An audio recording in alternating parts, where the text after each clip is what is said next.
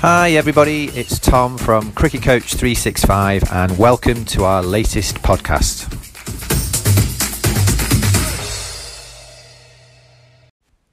Hi everybody, it's Tom from Cricket Coach 365 and welcome to our latest podcast. We're now over our 75th episode, working our way towards our 100 target, and I'm delighted to be joined all the way across the other side of the world. In fact, in another day, because it's evening here in the UK and morning in New Zealand, to Penny Kinsella. Penny, good morning and welcome. Mario, peaceful morning for you. Thank you very much. And let me give Penny just part of an introduction, because it's probably doing Penny a disservice to say this is completely her full introduction. But Penny is a former White Fern cricketer. She is the proud recipient of the Bert Sutcliffe Medal Award for 2021-2022 from New Zealand Cricket, and in being that recipient is the first female to have received that award. She's involved in a voluntary capacity with Wellington Cricket Club at county age group level. She was part of the management team and brainchild behind the book on New Zealand cricket written by Trevor Auger called The Warm Sun on My Face. She's also a former stats guru for New Zealand women's cricket and a trustee for New Zealand Cricket Museum. The list could go on, but Penny's incredibly modest. And so without further ado, we are going to ask Penny our first question, which we ask all of our guests, which is just really to kind of take the listeners back to a point that you can recollect, Penny, where you first remember being involved or having some connection to the game of cricket. Oh, yeah. Well, it does go back a long way because my dad was a provincial level cricketer and played for Central Districts. So I can remember playing in the grass at cricket matches when I was a little kid. And so I've always grown up around cricket. It's always been part of my life. One of my dad's friends even gave me a cricket bat on the second day of my life. So cricket's always been a part of my life. That is quite an early recollection, to be fair to you, isn't it? Yeah, to remember the second day of your life, having received a cricket bat. Well, I don't remember it, and I always ask them, "Where's that bat?" Because I never got to see that bat. It's very disappointing still to me. I just don't know. I think my brother got it. That's a shame, because that would be a very sort of sentimental family heirloom for somebody, wouldn't it? It would be lovely. So if your dad was involved in provincial cricket and you remember running around the grass, at what point did you sort of remember getting involved and playing as a junior at a club over and above whatever you did at home as a family? Well, when I was at primary school, and this was in Nelson, at the school at lunchtime, every lunchtime you could join in with a cricket game. So there was always kids playing cricket, and at that stage when I was about maybe 9 or 10, 9 probably, I got selected for the school team to play some matches. And so again, it's kind of like the first girl on the team, but essentially everyone's pretty much the same when they're all about 8 or 9 or 10, and played match as a bowler. As it turned out back then, I was a bit of a bowler, which I blame on my brother, because he's a wee bit older than me, and in the backyard cricket I had to bowl a lot and didn't bat very much. So you've got him to thank or not thank for that little moment of being selected as a bowler initially. Oh, absolutely, yeah. Like I did the hours bowling in the backyard, definitely. I think we feel your pain now. Yeah, for the listeners who don't have the benefit of visual, I can see a little twinkle in Penny's eye when she retells that story. But in terms, you said it very quickly, but you said you were the first girl to play for the school team. So what was that like? How did that feel? If you could try and recollect that and describe it for the listeners. Well, I think one of the cool things about it was that all the kids just treated me like a normal player, because we all played together all the time. So there wasn't any big deal made about it. This is back in the early 1970s. It was, like just what people did. If you were good enough to play for the team, you played for the team. and I felt very welcome in that setting. I think that's quite an important statement because we've spoken to many people on the podcast so far where their first experience was being the first, playing as a girl amongst many other boys, and everybody's been collectively incredibly modest, but at the same time probably reflecting that they must have had a certain degree of confidence, self-confidence or competitiveness to feel as though they fitted in. But they've also recognised that the people that either coached or managed or taught the adults were very accepting and welcoming, as were the other players. So it's good to hear in your case that that's your reflection as well. Oh, it was a very normal thing to do in my family was to play cricket, and it was pretty normal, like that we were known for it, and I suppose that really helped me in my pathway. And when you say pathway, what did the pathway for you actually start to look like, beyond the age of 9 or 10? Well, we moved to a country school, and there wasn't any cricket, and to my kind of delight now, but back then the only sport I could play was netball, but I don't know if you won't have seen my stats, but I'm not very tall. So obviously in the mid-court region, and so I kind of didn't have any formal cricket for 2 years. So it made it really important when I started secondary school that the school I chose because they had cricket. So you had the opportunity to actually select a high school based on your desire to play cricket, yeah? That was right, yeah, and I was really lucky to have that opportunity. And the school I went to actually had 2 cricket teams because they had a teacher there that was really, really into cricket. In fact, it's quite funny because her name is Jill Astle, and her husband, Alec Astle, has been like director of development at New Zealand cricket in recent years, and Todd Astle is her son, and he played for New Zealand for a number of years. So it was kind of like there's all these. I always go, I played cricket with that guy's mother, but yeah, the school was great. It had all these really, really good cricketers, and I was really in my element. I loved it. Was it a mixed school? Was it boys and girls, or was it girls only? It was a girls' school, Palmerston North Girls High School. Which has produced 3 New Zealand players. Just a little stat for you there.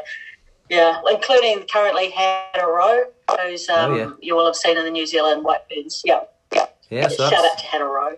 That's a good statistic and a good accolade for the school, isn't it? Oh, absolutely. Yeah. A good sporting school. And did you have to move away from home? Was it a boarding school, or was it still close enough to travel to and from home? Yeah, just like probably about 25 kilometres, but an hour on the bus. And then we moved into town, and everything became a lot easier because Palmerston North's a really great place for cricket because it's really flat, so you can just bike anywhere you want to. And the cricket grounds were really nice as well, so we had some pretty good pitches and a really good competition. And one of the things I'll just point out, I had no idea, but that competition only had started like 2 years before I turned up. It was actually a really new competition, and half the teams were schoolgirl teams. So it was schoolgirls playing against adults. Oh, right, okay. So you were thrown into the deep end, as it were, as a youngster to play against adults, even though you were much younger. Well, it was very much prototype kind of competition, so everyone was new to it. Like it was just a real kind of passion of the 1970s, where women's sport was really starting up in like really diverse sports and areas, and like Palmerston North's like a hub, a rural hub. So it's not a big city, but it's not really small, and it was just big enough to sustain a club competition. So even within the adults, there were people who were really, really, good, and there were people who were just beginners as well. And what do you recall in terms of, I suppose one of the themes that has developed over the podcast is friendships through the game. So what do you recall in terms of friendships from school or club that you can share with us? Yeah, well, like certainly in terms of the people I played cricket with for Manawatu. So Manawatu is the province that is associated with Palmerston North, and the players there's a lot of people that I still see quite regularly and catch up with from that time, because there was a lot of young people together. There was a lot of fun. I can't go into some of the details of that, but obviously it was the 1970s and early 80s, and there's some really strong personalities who really worked hard to develop their own game and develop the game in general, and that contributed to the development of Central Districts women's cricket, which was totally a novelty starting in the late 70s. There wasn't ever a Central Districts team before the people in that area started it up, and it wasn't an easy start either. It was run on very limited funding and with not a lot of support. Yeah. And from a pathway perspective for yourself, because as we mentioned in the introduction, you progressed on to play for New Zealand women yourself. So how did that come to pass? What was the process? What was the pathway, the selection, the recruitment, the development, etc.? So before the current era where people, play matches as a comp all over, with a calendar, we had a tournament. And so the tournament was called the HBJ. It's now HBJ's Halliburton Johnson Shield. It's now the trophy for the one-day comp in women's cricket in New Zealand. And in that comp, it was teams like Auckland, Wellington, Canterbury. When I started Otago, there was a North Shore team, and Central Districts for the first time had a team in, I think, 1980, 81. Maybe the 79, 80. And so that was made up of, a whole lot of 18-year-olds and 19-year-olds and some older players who had experience. And from that setup in the first 3 years, so going through to 1984, we had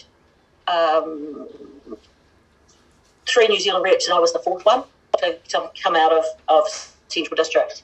And so these were all pretty young people, all in their early 20s. So the Signal twins, first twins to play match together, identical twins, played a test match together in the 1984 tour to England. And so that was Central Districts went from nothing to like 4 years later having 4 New Zealand reps even, yeah.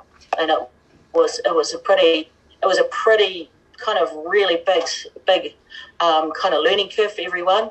But, and essentially all these people with not a lot of coaching coming through, but just on sheer, willpower and learning how to play the game yourself. I talked to our captain at the time just recently, and she said, we just learned how to coach ourselves, and we gave each other feedback, and that was how we did it. It's an interesting topic by itself, that maybe we could both term self-directed learning, because it's quite in vogue in the coaching sort of mantras of the governing bodies of cricket. I think in England and Australia, I don't know, possibly in New Zealand as well, that coaching is there as a facilitation role, not in a directive kind of capacity. So it's very interesting to hear that from that Central Districts area that you taught yourselves, you coached yourselves, you helped each other, you found out and learnt stuff as you went. But clearly there was a successful outcome because you produced 3 or 4 New Zealand representatives, around about the same time as each other, having never had a representative team in Central Districts before that. So clearly there's substance behind that sort of self-directed model. Would you agree? There is a lot of substance behind it. As a coach, it's always been my desire to teach people, give them enough skills to be able to coach themselves. But I think that I'm also a teacher, and you can't know what you don't know. So you've got to help people at specific parts of their learning journey to be able to access the information, to be able to analyse what they're doing themselves. Yeah. But I do think that, we're our own best coaches. We really do, because in terms of that, who gets the reward from it? You get the reward from it yourself by being a better player if you put more effort into your game. But I think what we did miss out on was we missed out on a lot of technical things. We didn't really have a very good idea of what we were doing wrong, except based on what we maybe saw on TV or things like that. And we certainly tactically, there's some good things that you can develop yourself, but sometimes you do need to have other people come in and help you understand tactics in terms of how matches are balanced and how to win a match. Yeah, I think that's fascinating insight. I think that's still relevant today, not just in the women's game either, I have to say. But understanding tactics from an early age is quite a skill to pass on. And I think a lot of it comes from self-discovery in moments of games as kids. But I think maybe that's where a coach or a mentor or an adult can help raise the awareness of what those moments mean and what the learnings are from those moments. But yeah, very, very interesting. So when you actually became, when you were selected to play for New Zealand, what do you recollect about that moment? How did that come to pass? Did you receive a letter? Was it a phone call? Were you told face to face? How did it happen? Yeah. At those days at the national tournament, at the end of the tournament, the selectors used to get together and pick their team, and then it went to a special general meeting of New Zealand Women's Cricket Council. So every association had their delegates, and the delegates went to the meeting to ratify the team. And so at the end of that, it was announced, and I know that one of my friends was the delegate for Manawatu, and she couldn't contain herself, and she gave me a sneaky side glance. I went, "You're in." And so when they announced it, I kind of had a good idea that I was going to be in that team. So they just announced it in front of everyone, and so I think that's kind of cruel, because if you don't get in, it's like there's nowhere to hide. And I've been in that situation too. But that's the way they did it. Special general meeting, and then the head selector would announce it to the gathered people. And it was in my hometown too, in Palmerston North, so it was quite cool. Yeah. Did he have to stand up and wave or anything, or was it just a case of? I think we just had to, at the end of it, just had to stand up together, and everyone gave us polite applause, and yeah. Yeah, very but cool. It was quite an emotional time in terms of it's hard to contain sometimes. Yeah. Yeah, absolutely. I'm sure. And your first experience of playing for the team, what were your recollections of that? Well, funnily enough, I didn't play in my first tour. I went to Australia for the Shell Rose Bowl, and I was 13th and 12th for that. We actually won the Rose Bowl, and I felt that we'd won it. We were 2-0 up. I felt that I could have got a game in that last game, but it was not to be. So I was selected again the following season and made my debut again in the Rose Bowl against Australia. And I actually had a really good partnership with my good Central District opening partner, because I turned into a opening batter. So no more bowling. I'd done enough when I was, in my pre-teens. And actually had a 50 on debut, which I was really proud of. Yeah. We didn't win the match though, or the series, which was very disappointing. Things like that, Penny. When you made your debut, you scored a 50, and you referenced that bat that you supposedly received from your dad's friend, aged 2 days. So for something like a debut, presumably you received a cap. But what about the scorecard? Do you get to keep that? Was there anything like that in those days that was passed on to people? Nothing at all. Yeah, no, there was, and in fact, I'm looking at it. We didn't even get a proper cap until we got selected for test matches. Oh, okay. Because I looked at my cap a little while ago, and I'd put the date in it, and the date was actually the date of my first test match rather than a one-day international. Okay. Yeah, so I think we must have just played in floppy hats or something. Yeah, quite possibly. Or not. Yeah. No. Yeah, sunburn. Oh, really feeling the results of that now. And who did you play your test match debut against?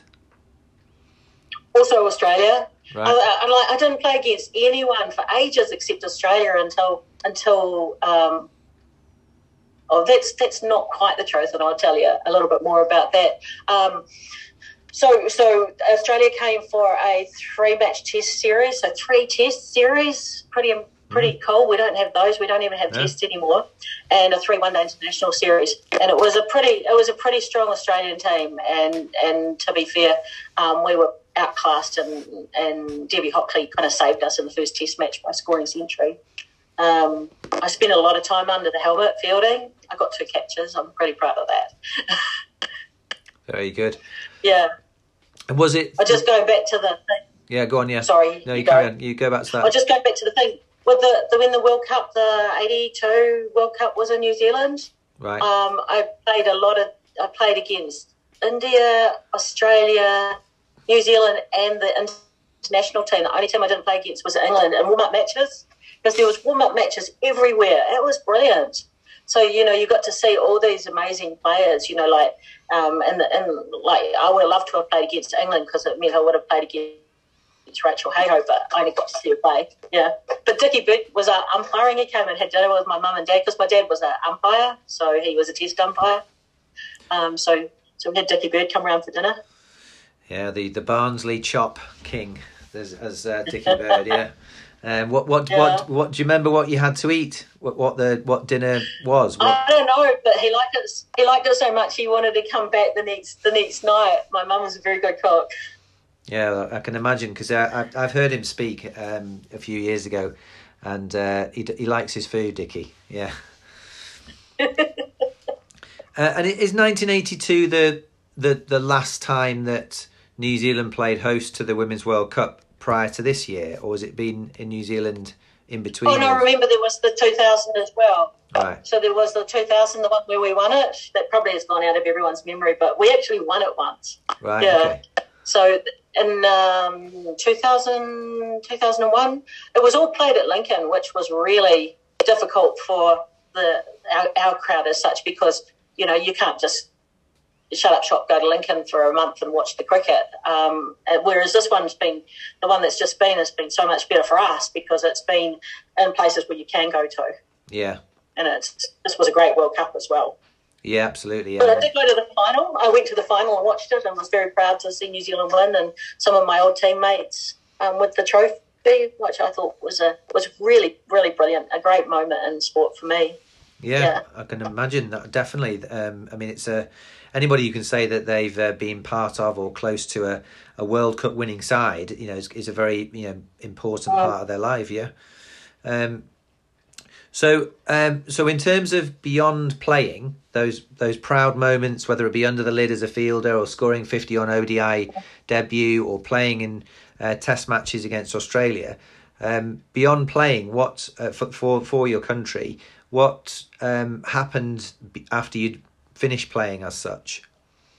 Yeah, like after I finished playing, and the thing to remember, as a school teacher, and I was a school teacher from basically 1988 through, I always tried to coach cricket at school, and so the school, it was just a co-ed school in a suburb north of Wellington, and it was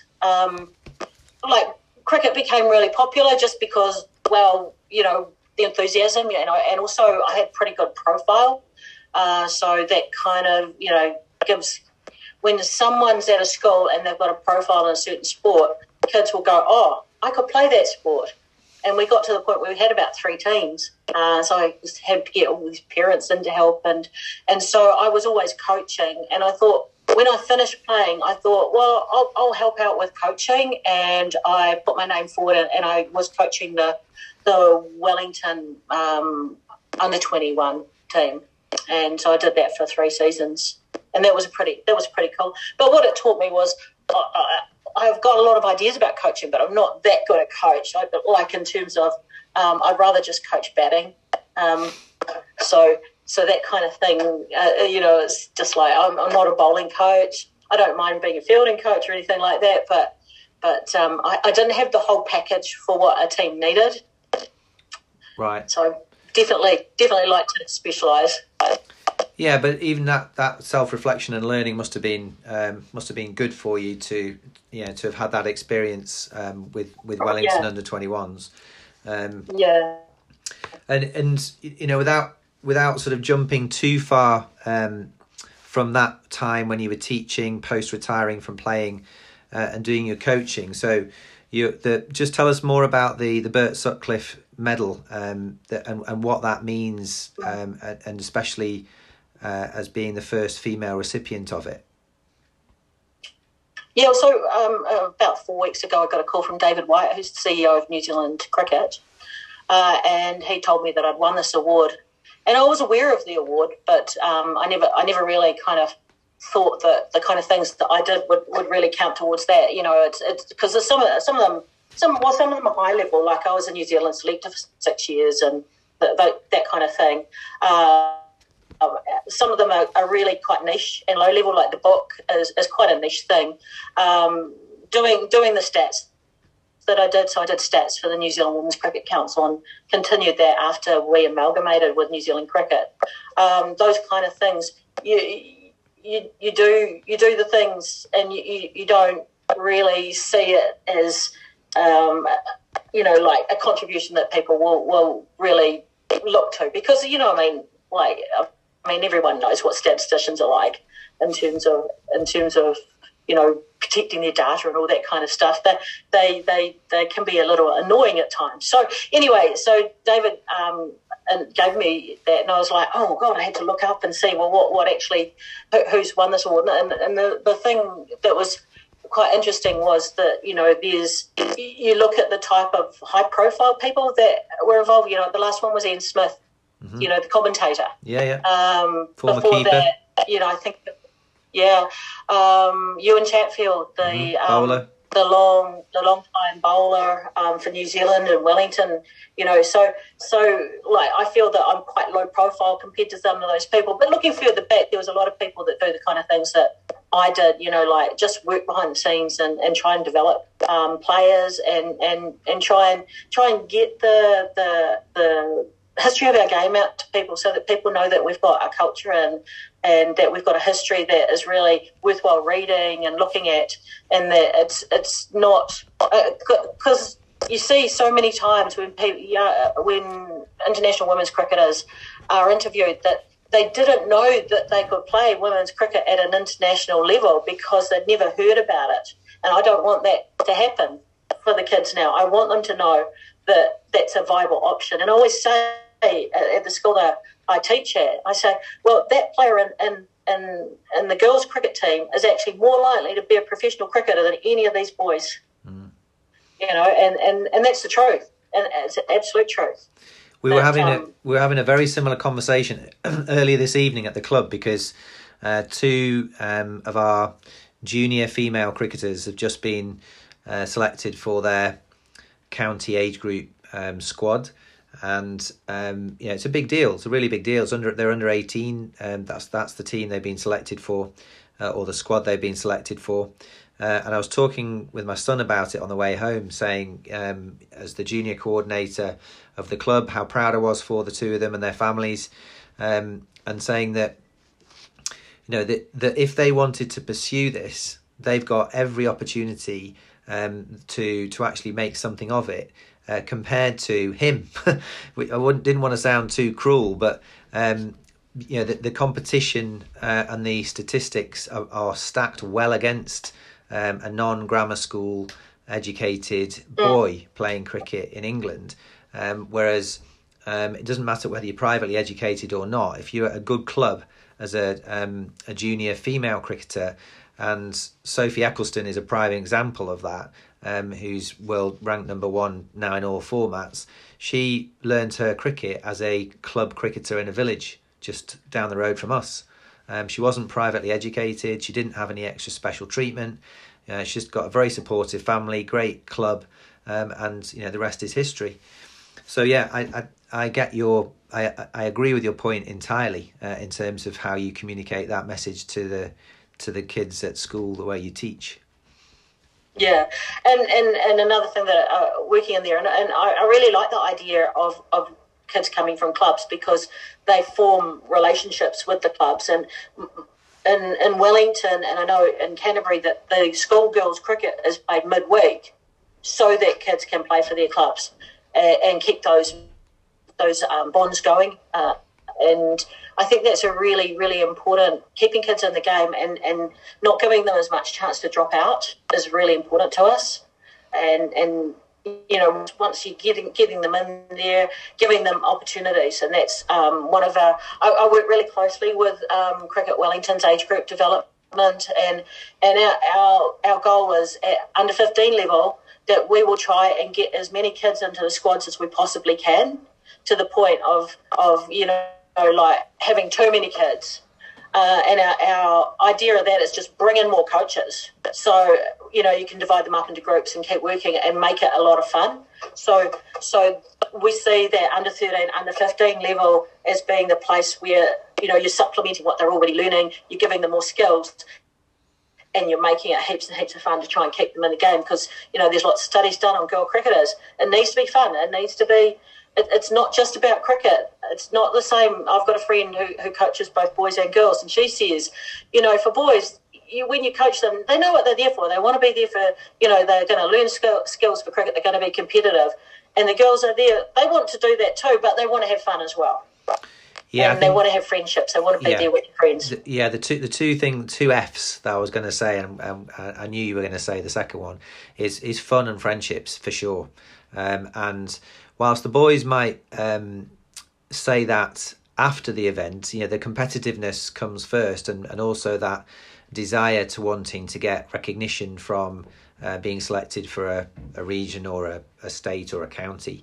But I definitely think fun and friendships is are the two key foundations that support the interest of young female cricketers for sure. Yeah. So when just remind me, going back to the award, it's for contributions to, is it inspiring the next generation? It's contribution to cricket, yeah. So I think so. At some point, someone said lifetime contribution to cricket, but I take exception to that, because I think there's a fair bit more contribution left in me, and I'm hoping to get some resources out for kids as well that are like fun resources for kind of like how to play cricket, but from a like real beginner aspect of things. Like as one of my cricketers at school said, well, the first thing you need to tell them is they have to wear bike pants under their trousers, because so they have to be able to pull down the trousers to put their thigh pad in, and you just don't want to be showing your undies to the world. Yeah. No, those kind of things are important, because they can cause all sorts of embarrassment. Well, you'll have to keep us posted of those developments on those resources, Penny. So what would you say happiest moment in cricket for you has been? Happiest moment in cricket. Well, I had a hell of a great time. I went to the '93 World Cup in England, and qualifying for that was a pretty special. We had to beat Australia to qualify for the final. As it turned out, we thrashed them, which was great. We got them out for 78. So that was like one of their worst losses, I think. Obviously, the final didn't go that well for us. We did lose the final to England, but that's really been a happy time. Seeing the book for the first time was pretty happy time, because when you put all that kind of work in behind the scenes, you don't always you don't always realise it until you see the physical evidence of it. Being a New Zealand selector I had a lot of fun doing that. So there were a lot of happy times there. I really enjoyed that, but I really love being at the cricket and chatting with people and just doing what I do. That comes across incredibly clearly when listening to you and seeing you as you speak. That kind of passion, enthusiasm, joy of being involved in the game still in so many different ways comes across very, very clearly. So what future? You say that you didn't want. You took umbrage where somebody said it was a lifetime achievement because you feel as though there's still plenty more contributions you want to make. So what ambitions, what sort of aspirations, apart from the resources you referred to earlier, what other things have you got in mind? New Zealand women's cricket needs a lot of sorting out when it comes to how we develop our players from age group through to the White Ferns. As a New Zealand selector, I actually, when my time finished, I had a few words to say to New Zealand cricket about the way that the players were kept in a kind of, post-adolescent state, even if they were adults. They didn't have a lot of ability to be able to make decisions, and they were at the beck and call of New Zealand cricket. So they were, you couldn't even have a proper job for a lot of people. The only jobs that you could really have would be in maybe teaching, where you could get time off. But even then, that kind of works against people in their employment. So a lot of students, a lot of people that didn't have a lot of decision-making ability over their own lives. With professionalism, some of those people actually became cricket professionals, and that's a good thing.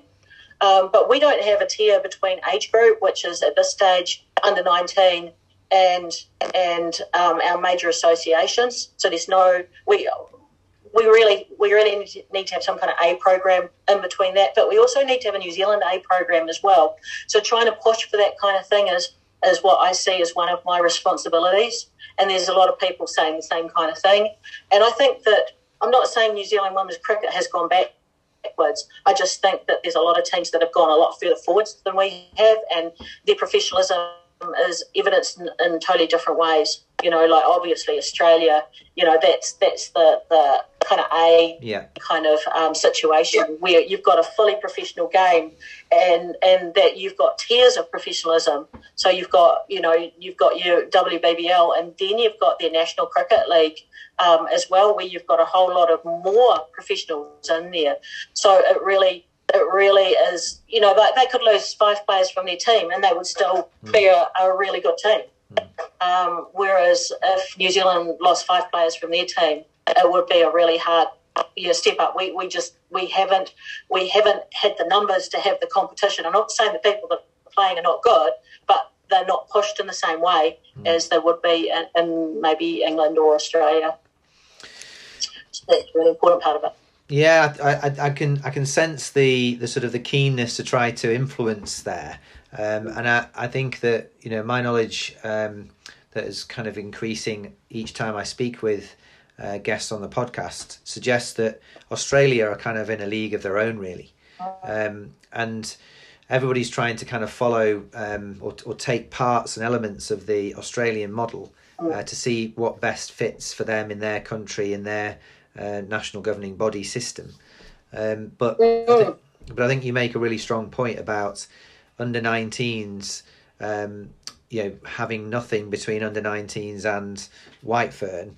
Clearly there's a gap there that could be addressed. And then the point about more professionals, more professional games, more professional environment to practice, to train, to play. Clearly there's value in those ideas, for sure. So I'm sure there sounds like plenty for you to keep yourself busy with. Oh, definitely, yeah. Yes. Well, and getting a coach for the White Ferns as well. That would be important. not that I'm putting my hand up for anything like that, but they do need a coach. I think they're off to the Commonwealth Games in July, August, and they haven't got a coach at the moment. So who knows what's going to happen there? Ooh, yeah. Well, and you've not put your hand up yet, did you say? No. I'm not the best person. I recognise I'm not the best person for the job, but it would be great to see, a woman coaching the team that had the support that the guys have been given. Sometimes I feel that I've seen the last women who've coached the New Zealand team that they haven't always been set up like it's kind of they don't always know what they would be given if they asked for it, whereas guys in the same setup, they know what the setup is. They know they want this coach for this and this coach for that. And I think that we need to turn that around. We need to make sure that we've got a really strong set of coaches that really work really hard with our players to make sure that they're all on good form for playing for New Zealand.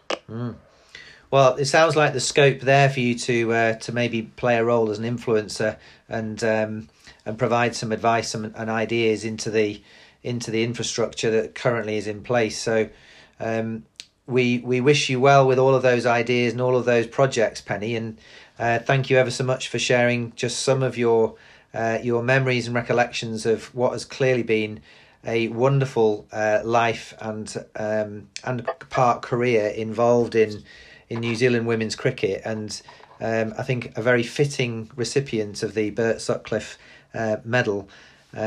Even though you were very modest in the way you described how that all came to pass. So thank you ever so much. It's been really lovely to chat with you, and hopefully we can do it again maybe after the Commonwealth Games and see where the New Zealand women's team is at by then. Cool. Thanks very much, Tom. All the best for the podcast. Thank you very much. Take care and enjoy your weekend. Yeah, thank you. Thanks for listening, everybody. As a reminder, each Cricket Coach 365 podcast will be released every Friday at 6 p.m. on Spotify and Apple Play. After listening, please leave us a positive review on Spotify and share it with your friends and contacts. You can also follow us on Instagram at cricket_coach365. Have a great day.